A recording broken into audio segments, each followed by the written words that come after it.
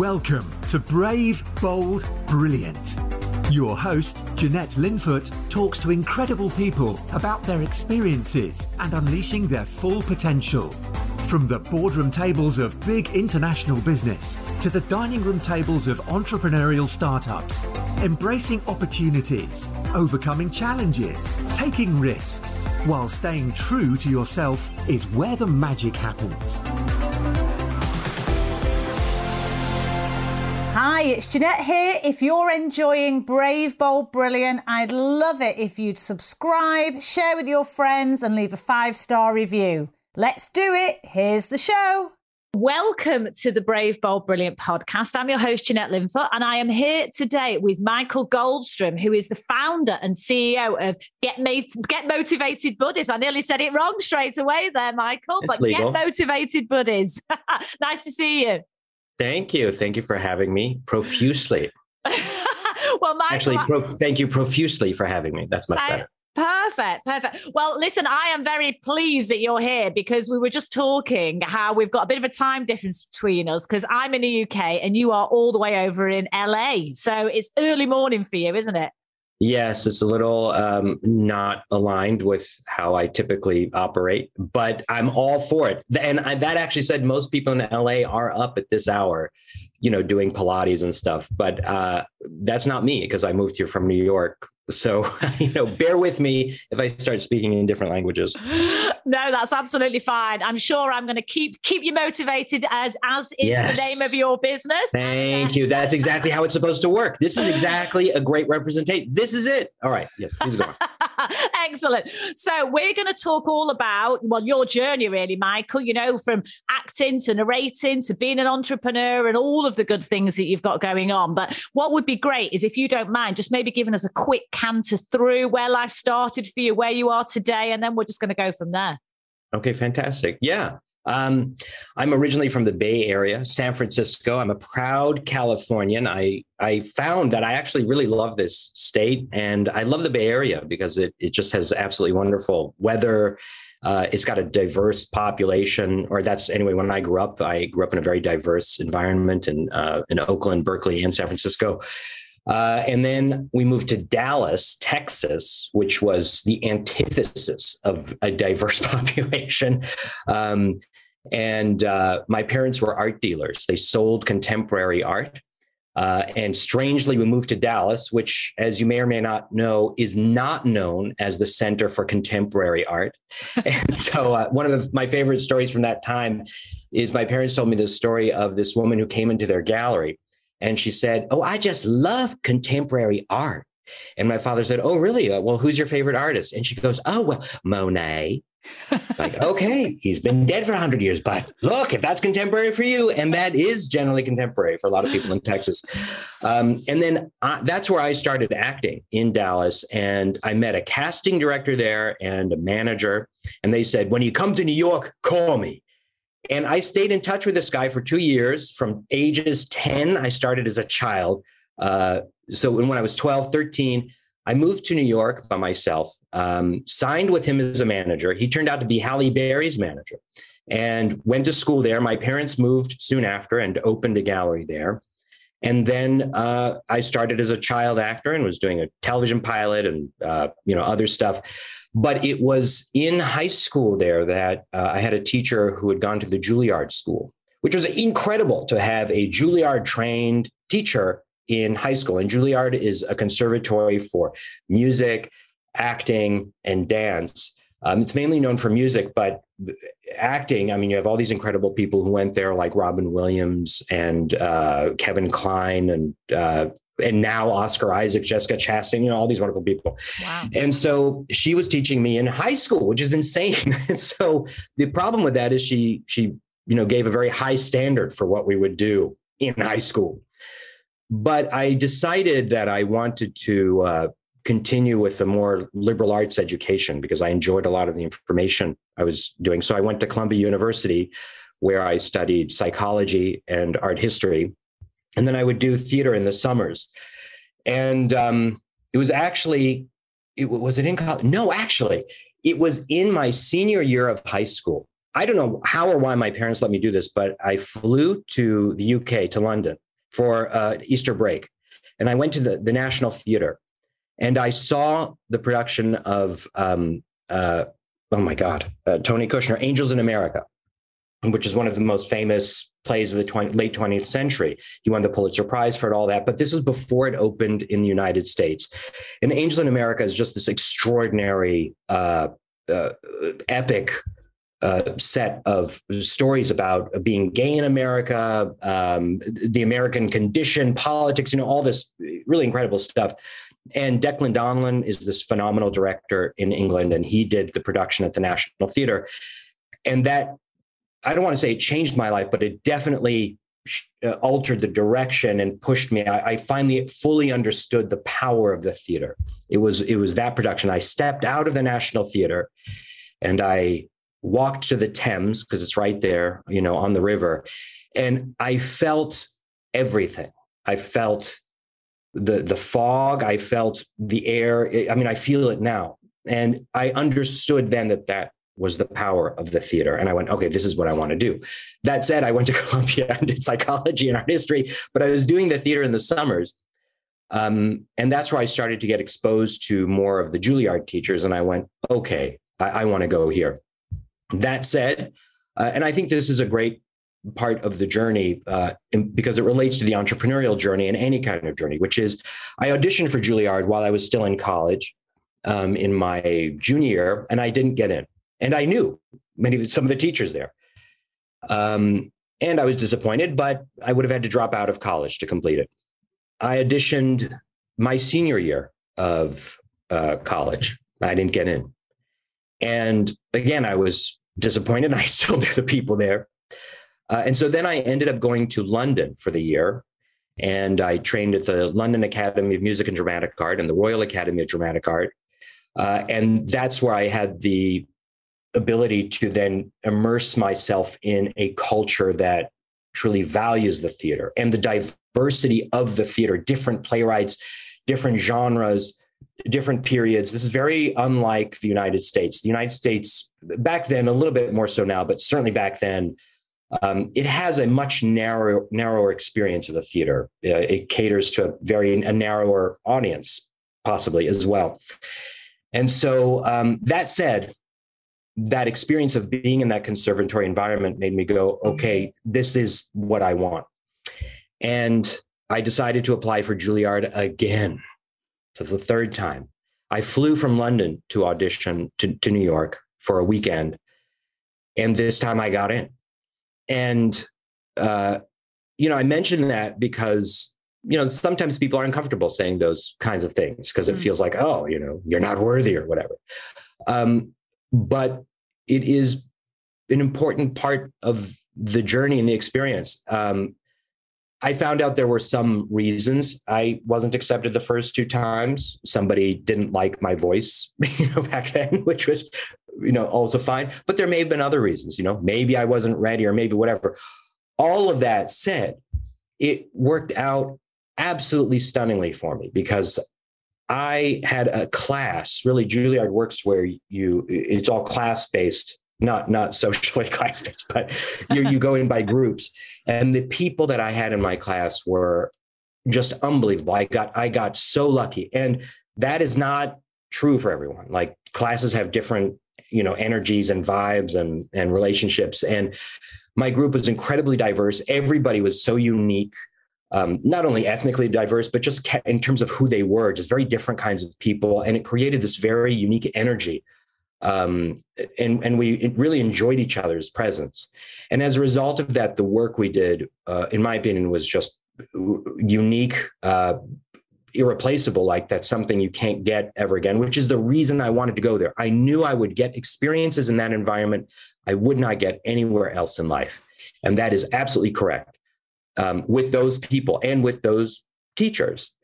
So the reason why I mention all of this, and I'll get to the ADHD in a second, the reason why I mention all of this and why it's so important is it is crucial to my decision to create this startup called Get Motivated Buddies, because so much of it, in fact, probably 90% of it emerges from that experience of working with those people of a certain quality in a certain environment on certain things. And in a very generic sense, that's exactly what Get Motivated Buddies is. But that gave me the experience of what that is, and how I strongly believe everyone should have the ability to have a version of that experience. And so that set the stage, no pun intended, for that. Then just to speed things up, my mother died right after I got out of Juilliard. My parents went through this very long divorce. She took over the gallery in New York. My father went back to the Bay Area, and she was diagnosed with this brain tumor. I got out of school. The Twin Towers fell. I graduated, Twin Towers fell. I booked my first audition, flew to Luxembourg, did a film in the World War I trenches, because it was a World War I film. I come back, my mother's diagnosed with this brain tumor. And I then have to take over her art gallery because she was the only one running it. And so I'm a new Juilliard grad, which is the golden moment. You only have that golden aura for about, a minute. I got a very great agent. And then unfortunately, life took this other turn. And I was trying to do both, manage an art gallery. And now I did study art history in college, and I did grow up in an art gallery. So it was something I was comfortable with, but it's also, I made the choice not to do that. I made the choice to become an actor, right? And this caused real struggle, that really dictated those next 2 years of trying to manage this gallery while she was recovering. And then she was also going back to work. She was a very dynamic woman, a salesperson. She was from Romania. She emigrated from Romania to the United States. And I was also still doing film and theater, also trying to manage the gallery. It was a little nuts.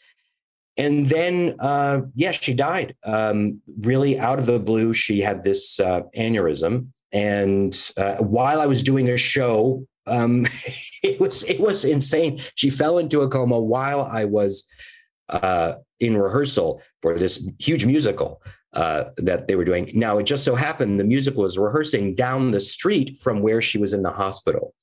And so I would rehearse. I stayed in it because the neurologist said, you may as well stay in it. There's nothing you can do. She's in a coma. So I would I would be in the rehearsal, and then in the morning, I would go to the hospital. Then I would go to the rehearsal. At lunch, I would go to the hospital, then go back to the rehearsal.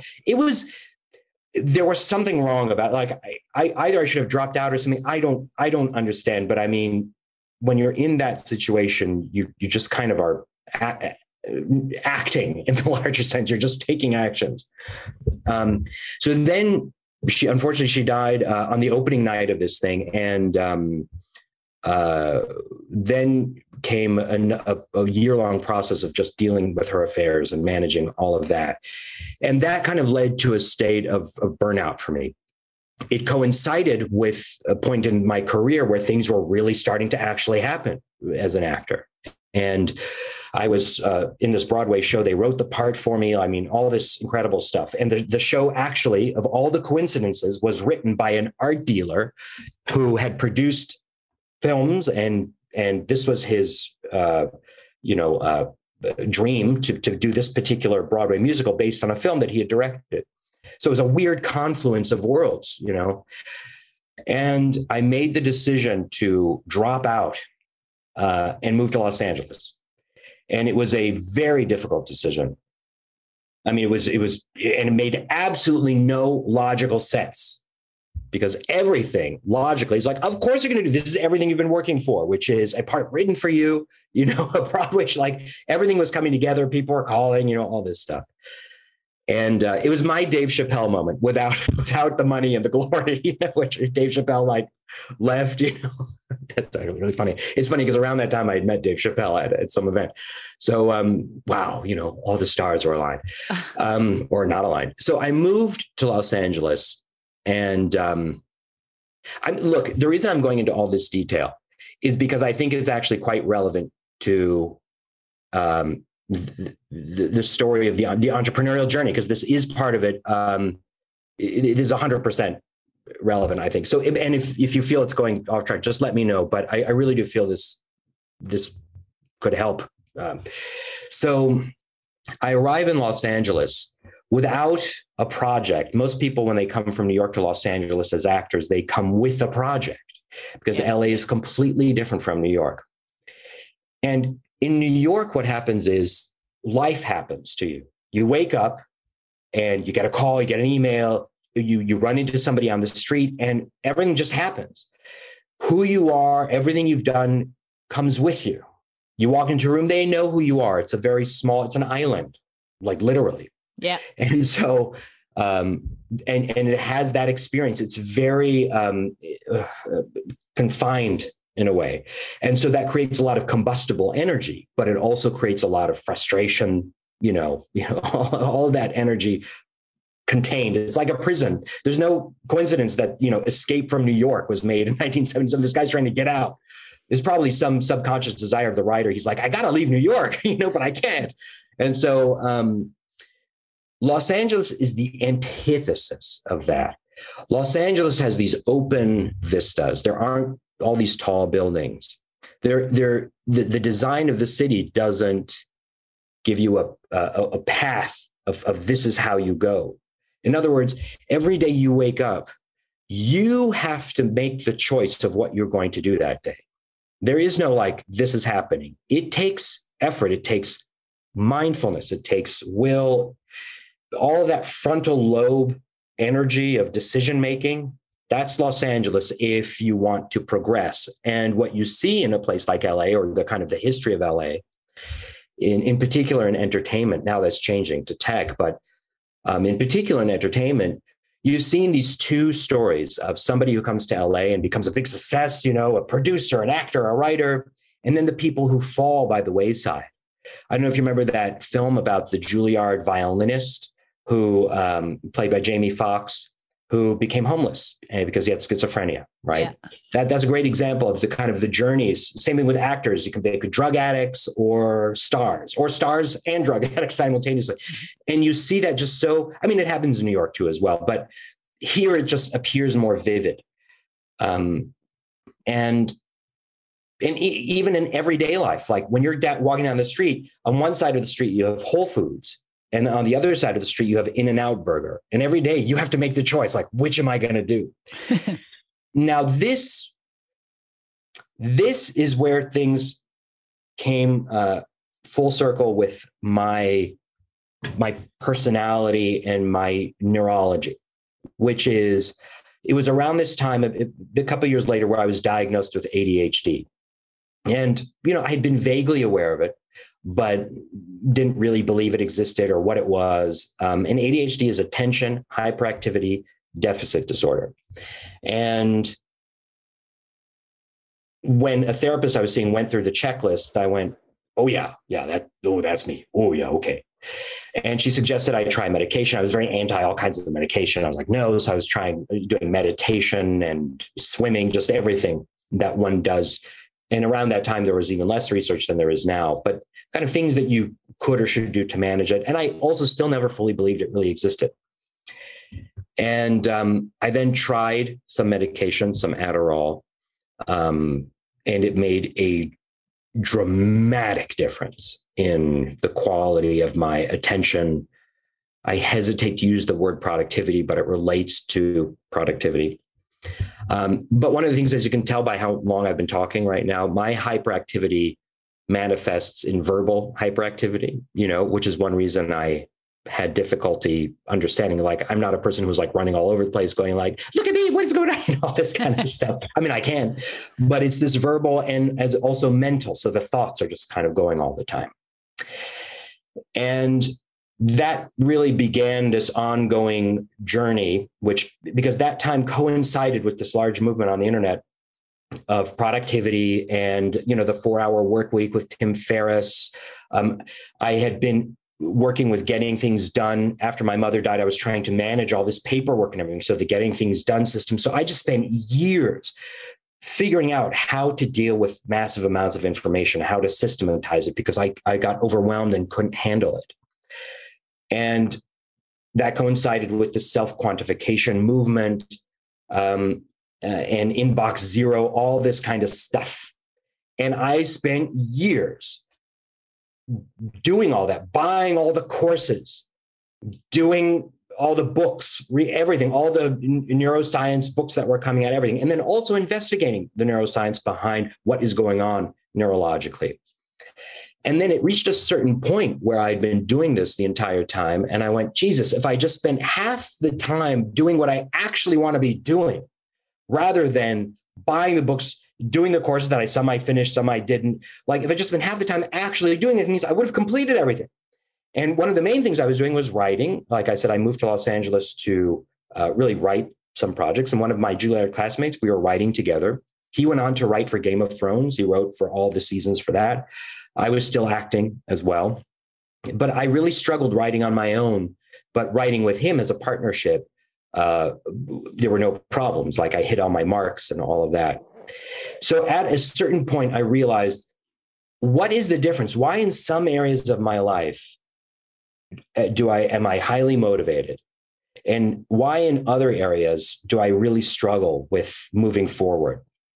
And that really led to the seed of this startup, Get Motivated Buddies. So I'm going to take a moment, because you've been very patient this whole time, stop and, feel free to, interrupt with anything. Perfect. No, well, listen, it's really great context, Michael, because there is a lot in there. And as you say, when you're describing your early life with everything that you're juggling, not being aware of the ADHD really, or having been diagnosed, I guess when you did get that diagnosis, it probably made a lot of sense, I assume. Oh, my goodness. No, you know what? There was a journey of the diagnosis to acceptance. Okay. And mainly because ADHD, still a lot of people are like, is it real? What is it? It's now very clear that it is a neurological disorder where your frontal lobe, well, it relates to dopamine, which is relates to the motivation reward system of the brain. And it just doesn't function like other people. And whether you're not getting enough in one way or another through different mechanisms, either the reuptake, or you're not producing enough, or it's not receiving, the neurons aren't receiving enough. So your motivation is not reliable for certain things that you feel passionate about. So it's in some ways it's connected to what your values are, things that you really are excited about, that arouse you psychologically. You are highly motivated for. The dopamine flows. For things that you don't have that feeling for, there's nothing happening. And it's very hard to focus. And it's related to attention. How does attention work? By eliminating certain things. So as a result, with ADHD, you aren't able to eliminate information. The filter doesn't work.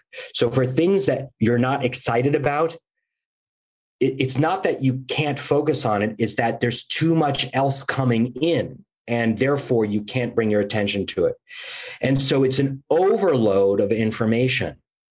And that leads to real discomfort, both physical discomfort, like sound, sights, like, the typical ADHD thing is, oh, look, squirrel. It's because you noticed a squirrel, because whatever you're paying attention to wasn't engaging that dopaminergic circuit.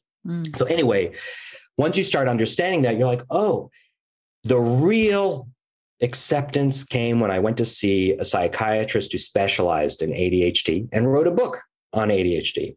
And he had ADHD. And in that book, he was writing about these experiences of people. And I was in New York at the time, and I was reading the book on the subway, and I just started crying, because it was in that book that I saw my own story written down. And I was in tears, because I went, to be frank, I'm like, oh, I'm not an asshole. Like, there are thousands of people who have these same exact experiences, difficulties with lateness, with time, the experience of time management, this real inconsistency with motivation that kind of comes back and forth, relationships, My mother, it was then clear, like, of course, my mother, she had ADHD. I thought she was a crazy Romanian. Well, no, she was just crazy in the sense that she had ADHD, like me. She had serious problems with time management. She would show up like 3 hours late to things.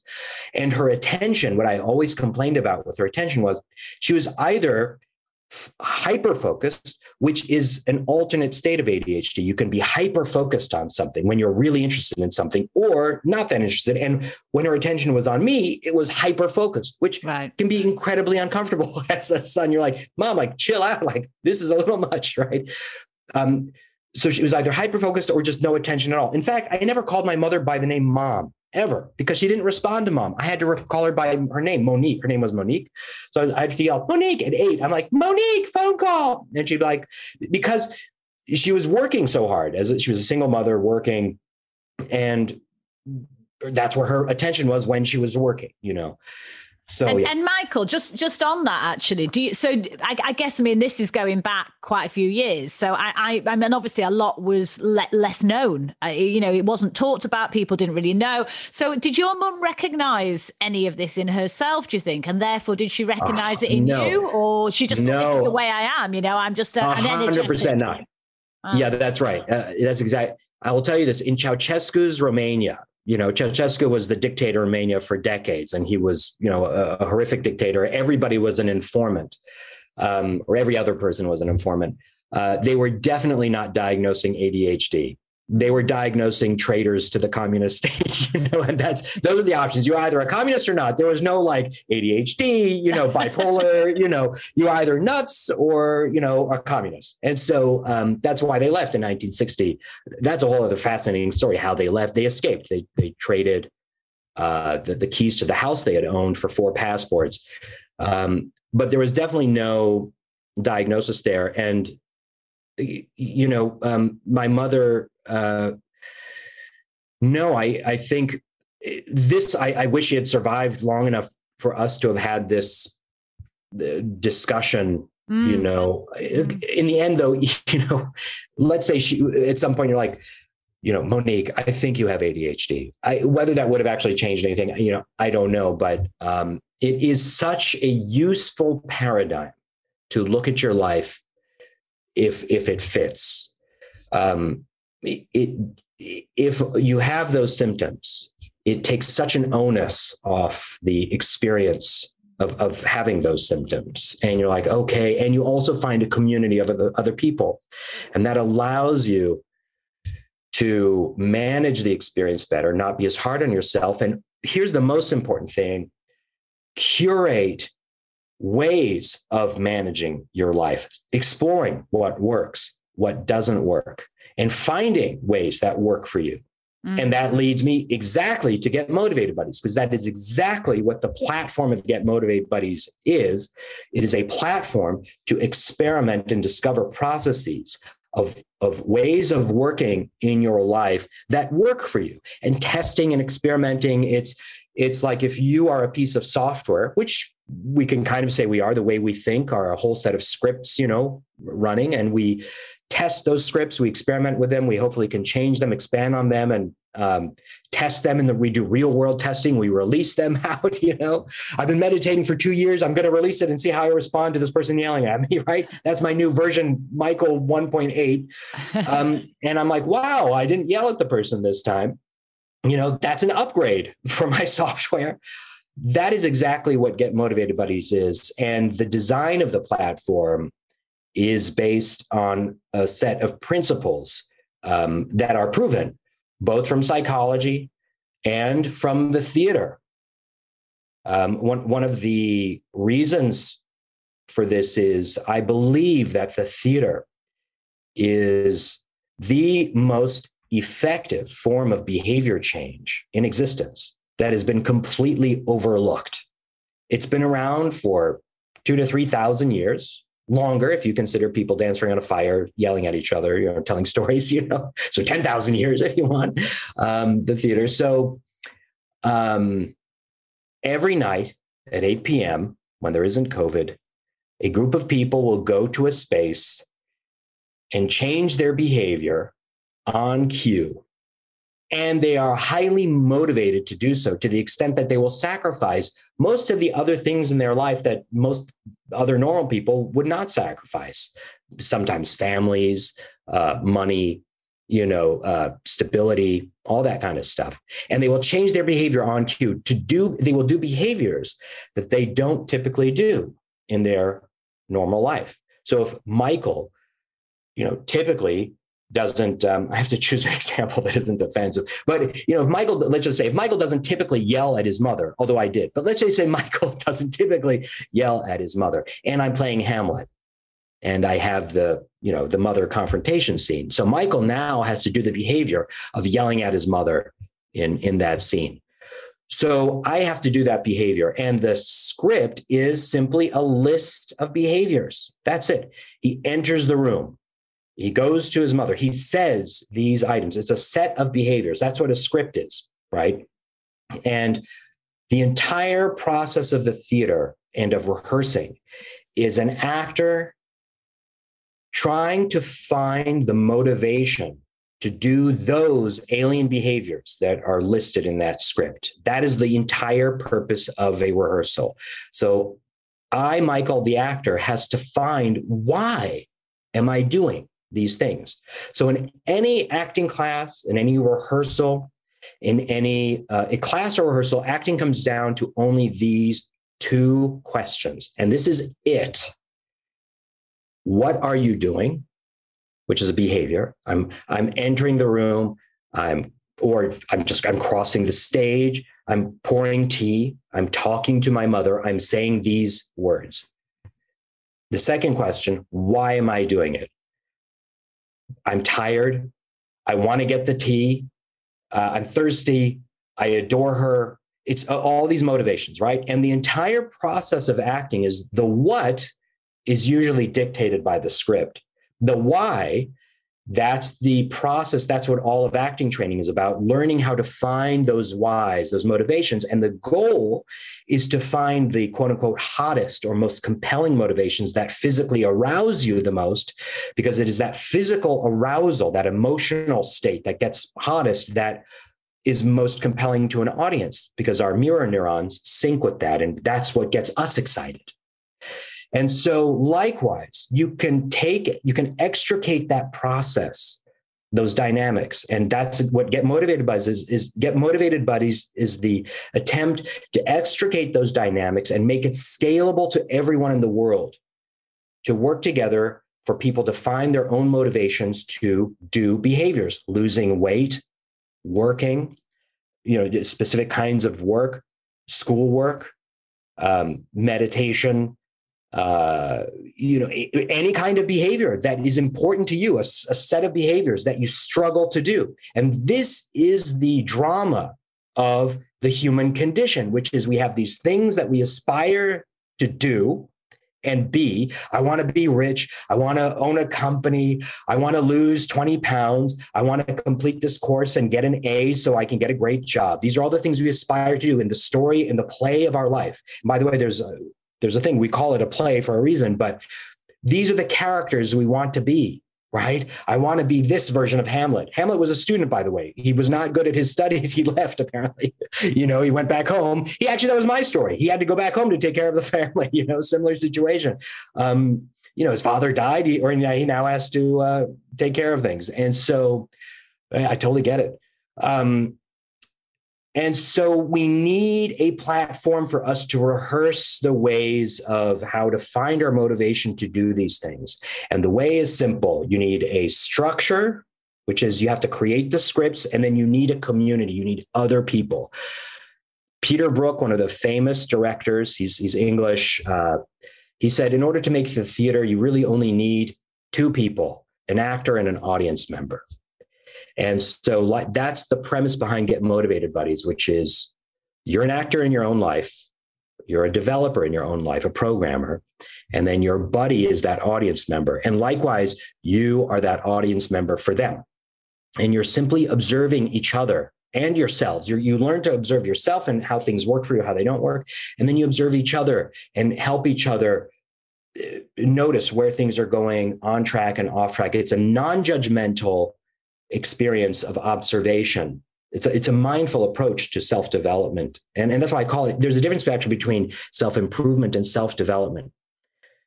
One has a connotation that is positive and negative. Self-development just means you're developing, you're changing. Self-improvement means I'm trying to improve. One has a feeling of effort. And the goal of Get Motivated Buddies is to create a virtual environment online where you can develop without judgment, without effort, and that to find that ease in your life. And so this is a huge challenge because it flies in the face of a lot of our current conversation around how to move forward in our lives, which is you got to, come on, do it, just push through it. You can do it. Like, you got this, all this, like, one more thing, this Navy SEAL mental toughness. But if you look at the Navy SEAL mental toughness, I got out of a relationship many years ago and I had trouble with it. Like I was obsessing about the experience. And I read this Navy SEAL mental toughness book because I'm like, yeah, they got it. But if you read even the Navy SEAL mental toughness, how do they get through their boot camps? They don't focus on, okay, I've got this 20-mile run to go and I'm soaking wet. They go, okay, I'm going to focus on this 1 foot and now the next foot and then the next foot. It's tiny, tiny, tiny. And it's those little win.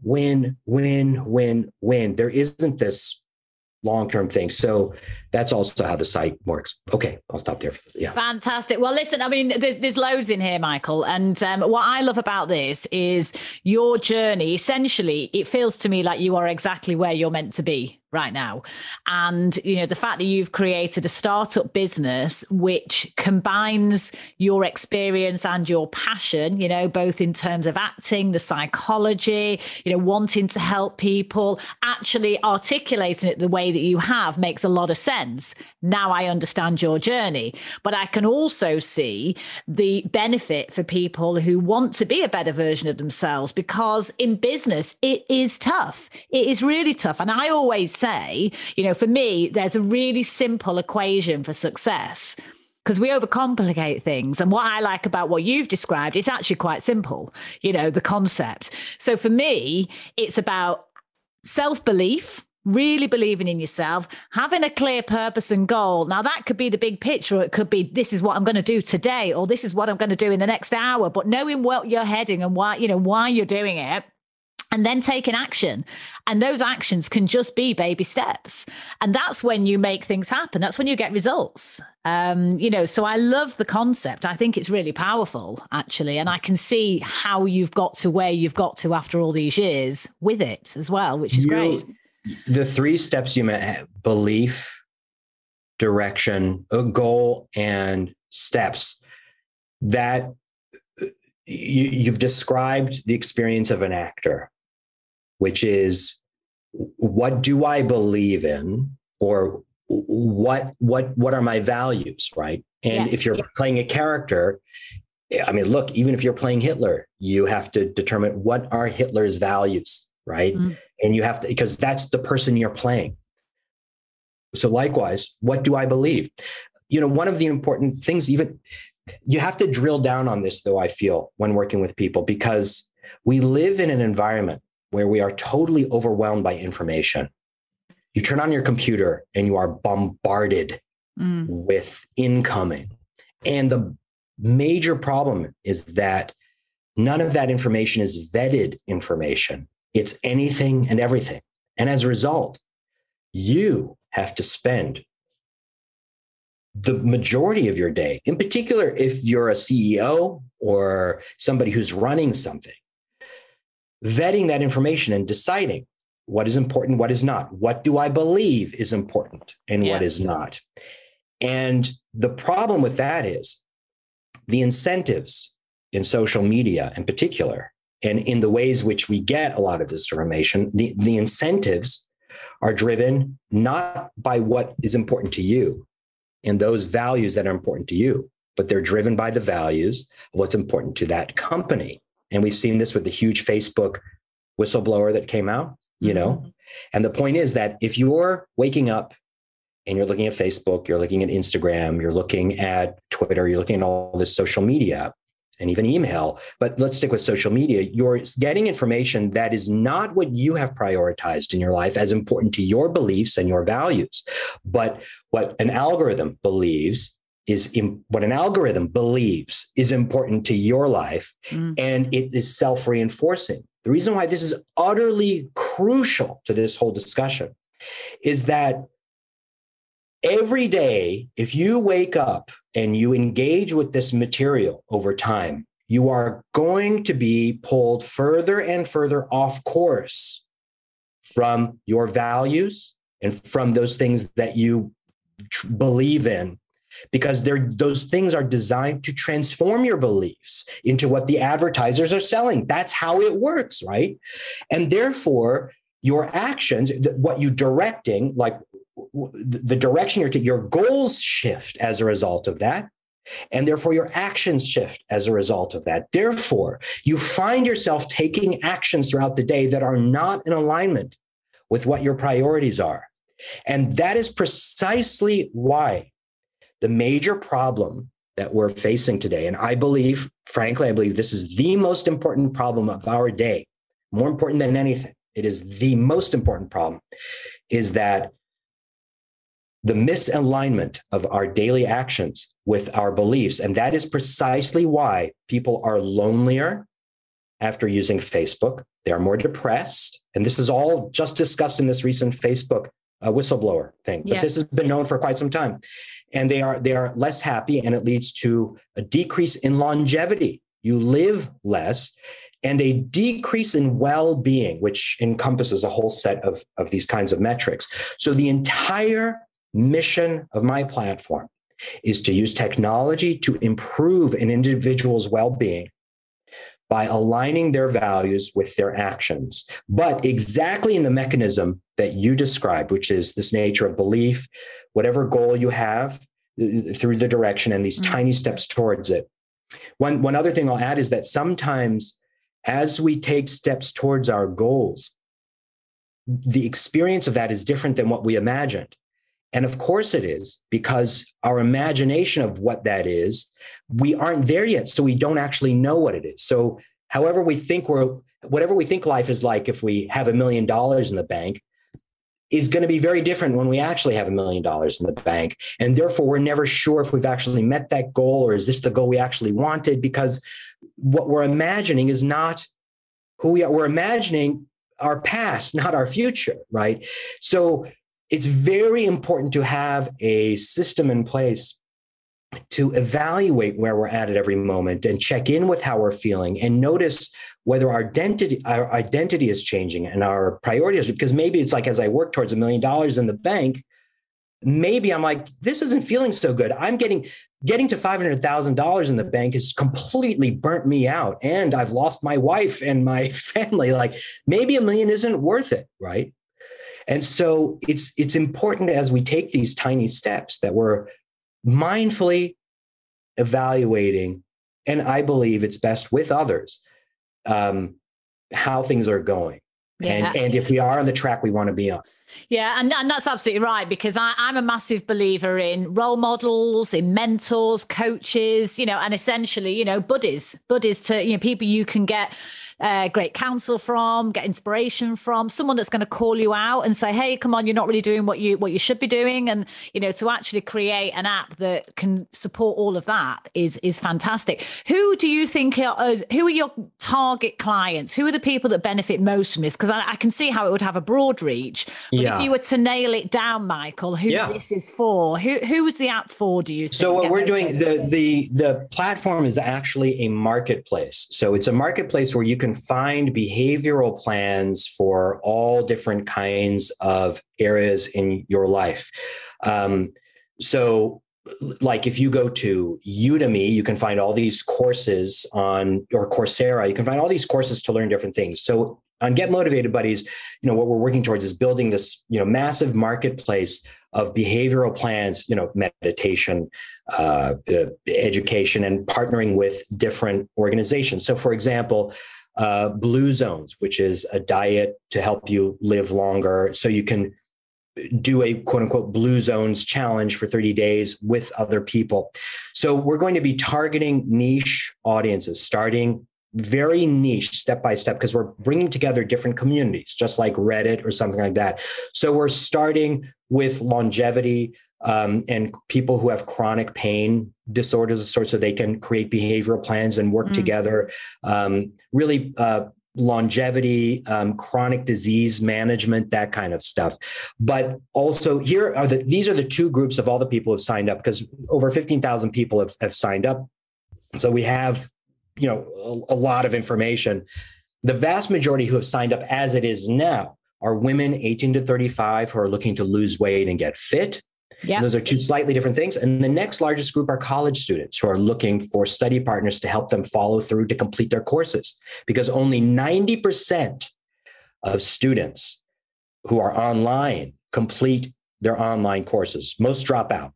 And then when it comes to fitness, 80% of people who join a gym at the beginning of the year, or 80% of people who join a fitness app, drop out in the first few weeks. And this we know. So the purpose of the platform is to help these people follow through. But there are so many different communities that can benefit from this kind of help sustaining behavior change, but we're going to be focusing very niche on different communities bit by bit and testing each one.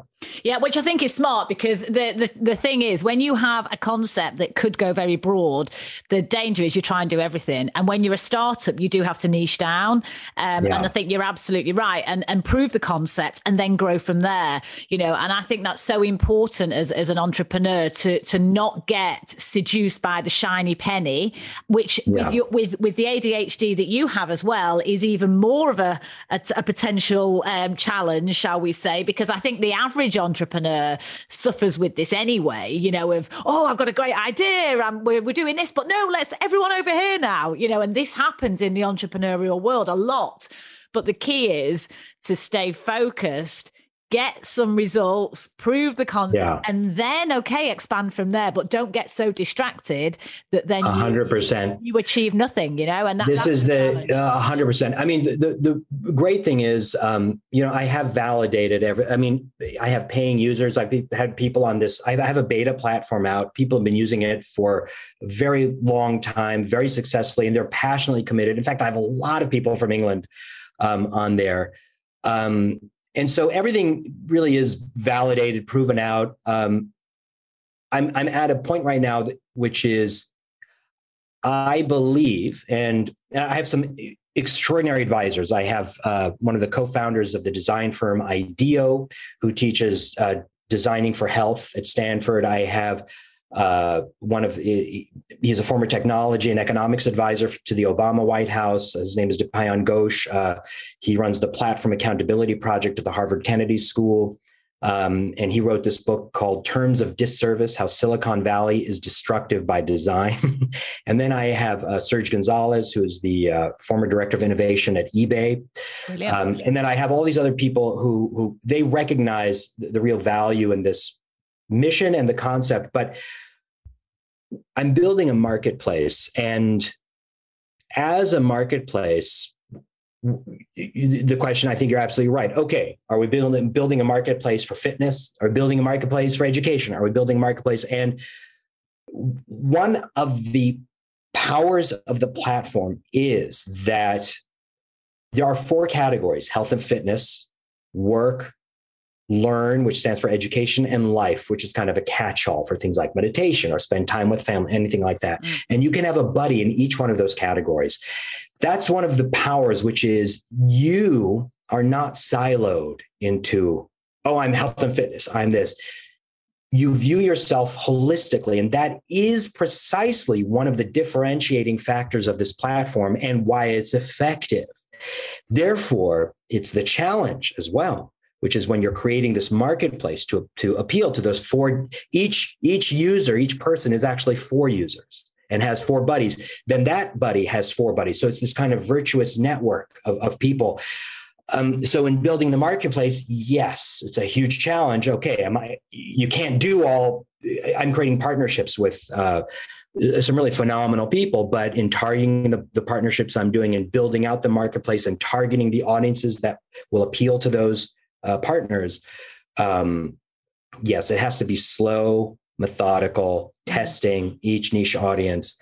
And we're starting to do that. And the great thing is, because I have, these thousands of profiles, and these are full-on profiles where I know these people, like, I have great information of how to move forward with it. Yeah, it's fantastic. I mean, listen, look at some of the absolute, amazing businesses today. Look at Airbnb. Airbnb started with, people renting out their sofa essentially, and people needing somewhere to stay for cheap. And look at it now as a global platform that has totally transformed the travel and hospitality sector. So, I think the potential's huge, but you're absolutely right. Focus what you're doing now and use the data and the testing to be able to move forward. And I think you've got something really great here. I love what you said, that you mentioned Airbnb, because what Airbnb does is it said it noticed a marketplace that wasn't being used. And what was that marketplace? Identical to Uber. Airbnb said, oh, people have homes and they have parts of their homes that they aren't using, the sofa, right? That space that can be monetized. Right. Uber said, oh, people own cars and they have a space in their cars that aren't being used that can be monetized. And now it's absolutely fascinating because they're both connected to journey. Airbnb, you can use that. If I'm going on a journey, I can use your space as part of my journey. Uber, I'm going on a journey, I can use your space as part of that journey. Same thing. Get Motivated Buddies. When I started this whole thing, it's identical. We have space in our lives as we go on our own journeys, self-development, and we have this unused space, or it's occupied by either unhelpful people or they're just empty. This actually is a new form of relationship. It is what we would call an accountability partner. I tend not to use that term because most people don't use that term. It's mainly used in either kind of niche business conversations or in Bible study. Yeah. But essentially, it's an accountability partner. But I'm also trying to redefine it specifically. It really what it is. It's a friend in the true sense of the word. I didn't use friend because Facebook has co-opted that. And your Facebook friends, are they really your friends? Like, will you borrow money from them? Will they lend money? Will they drive you to the airport? That kind of stuff. It's like, it's kind of lost meaning, right? Really, this is the original friend, which is somebody who is helping you be the best version of you and is there for you and with you through the difficult times, and not. And friends come and go. Like, the point on the platform is maybe this buddy isn't working for you. You can find a new one. And you can have a health and fitness buddy and a work buddy. And the point is to align people with their shared values and what they're working towards. But that's the point. We're filling this space in your life with other people, and you're both going on these shared journeys together, and we're monetizing it as a subscription-based service, just like Airbnb, like you pay for this, right? So that's the current model. One thing I want to add about the business model, because I think this is important, which is this is also a creator marketplace. So the point is that this is actually a really important point I want to mention, because I know we're going a bit long here, but the premise here is that just having people match up is not a successful methodology. I've matched thousands of people. I took the name Get Motivated Buddies from a subreddit called Get Motivated Buddies. And I'm now the moderator of that subreddit. There's over 100,000 people in there. And those are all people looking for accountability partners. I have matched thousands of those through an algorithm that I had made. Just matching people fails, right? Why? Because there is no structure. There is no plan in place. There's no script. There's nothing for them. There's nothing specific for them to do. As a result, everybody flakes out within a few days to 2 weeks. Get Motivated Buddies gives you a structure and other people. You have to have both. You can't just have structure because people drop out. You can't just have buddies because people drop out. You have to have both. The goal and what we've been doing is partnering with experts in different areas who can provide these behavioral plans that people can do. And as a result, for these successful plans and these successful challenges that the partners offer, they get part of the revenue. It's a revenue share model. So everybody wins. If you wrote a book called The 30-Day Keto Diet, right? Well, who's going to read that book? I'll tell you. Not many people, because we don't read anymore, right? And those who do read, they're not going to do it because nobody is good at translating this information into daily action. It's very difficult. Not many people are good at writing about how to do daily action. So then what we do is we go, hey, instead of doing the 30-day keto book and forcing people to buy the book and read it, why not turn that into a 30-day keto diet challenge that all the people, you have 200,000 people on your Facebook page. Why not say, hey, come join this 30-day keto diet challenge for $20. They come to Get Motivated Buddies. They find all the other people who are interested in it. They start doing it right away, which is what they wanted to do, which is why they followed your Facebook page, right? You get to moderate that, actually engage with them, and then they've done it successfully or not. And then you can actually roll them into the next challenge, the 60-day challenge or the 14-day challenge or the hardcore 14-day challenge. And there's constant revenue share there for everybody. So everybody wins. The people who want to do it have the opportunity to take action. And the people providing the content are earning money and giving actionable content to people. Last thing I just want to add about this, because this is a new way of talking about this I think is very important, which is if you go onto Facebook or Twitter, this is all passive content. You look at it, you swipe, you comment, it's text, it's video, it's images, it's all passive. We passively consume it, and we do it for 45 hours a day. And these are behaviors, swiping, liking, commenting, that end up leading to loneliness and depression, because in the sphere of human existence, we haven't evolved to do these things. And when we die, we're not going to wish we had liked 2 more posts, right? And so on Get Motivated Buddies, we are creating something called actionable content. And this is content you take action on. So the content you provide is read, write, work, study, work out, whatever it is. What is the action that the user does? Read, write, study, work out. And what is the result of that? You're making meaningful choices in your life. You're creating meaningful relationships with others around these things, and you're getting better. You're building your competence at these things.